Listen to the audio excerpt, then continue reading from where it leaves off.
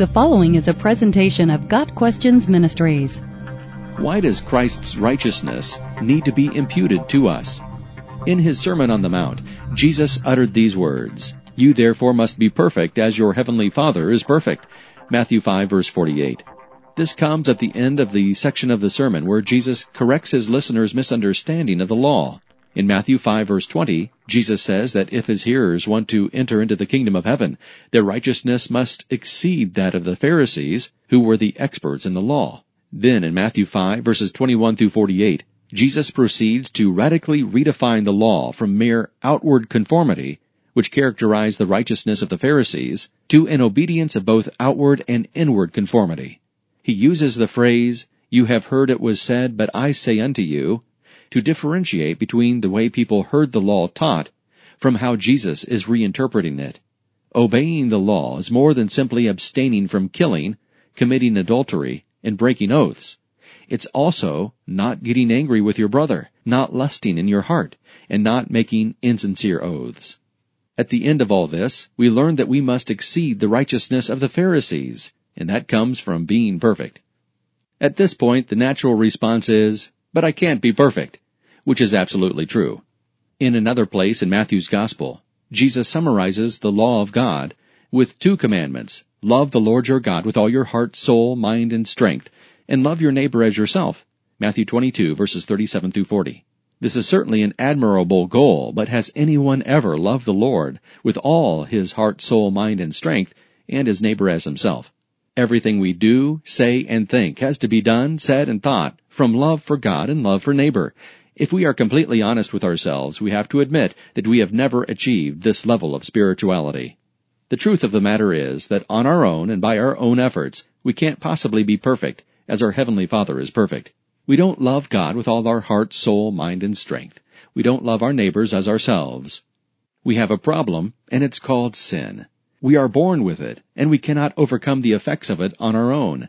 Sin radically affects us to our core. Sin affects all we do, say, and think. In other words, it taints everything about us. Therefore, no matter how good we try to be, we will never meet God's standard of perfection. The Bible says that all of our righteous deeds are like a polluted garment. Isaiah 64, verse 6. Our own righteousness is simply not good enough, and never will be, no matter how hard we try.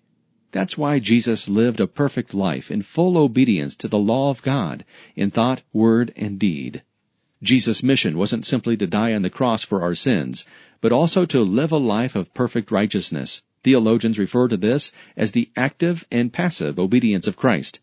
Active obedience refers to Christ's life of sinless perfection.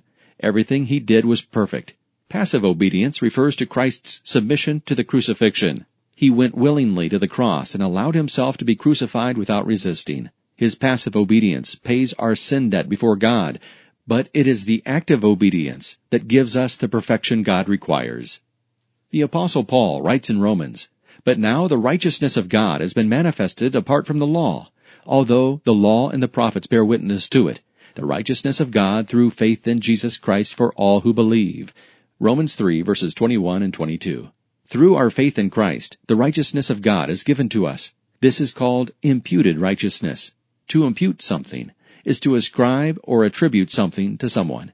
When we place our faith in Christ, God ascribes the perfect righteousness of Christ to our account, so that we become perfect in His sight. For our sake He has made Him, Jesus, to be sin who knew no sin, so that in Him we might become the righteousness of God. 2 Corinthians 5, verse 21. Not only is Christ's righteousness imputed to us through faith, but our sin is imputed to Christ. That is how Christ paid our sin debt to God. He had no sin in Himself, but our sin is imputed to Him. So as He suffers on the cross, He is suffering the just penalty that our sin deserves. That is why Paul can say, "I have been crucified with Christ. It is no longer I who live, but Christ who lives in me. And the life I now live in the flesh, I live by faith in the Son of God, who loved me and gave Himself for me." Galatians 2, verse 20. By having the righteousness of Christ imputed to us, we can be seen as sinless, just as Jesus is sinless. It is not therefore our perfection, but His. When God looks at the Christian, He sees the holiness, perfection, and righteousness of Christ.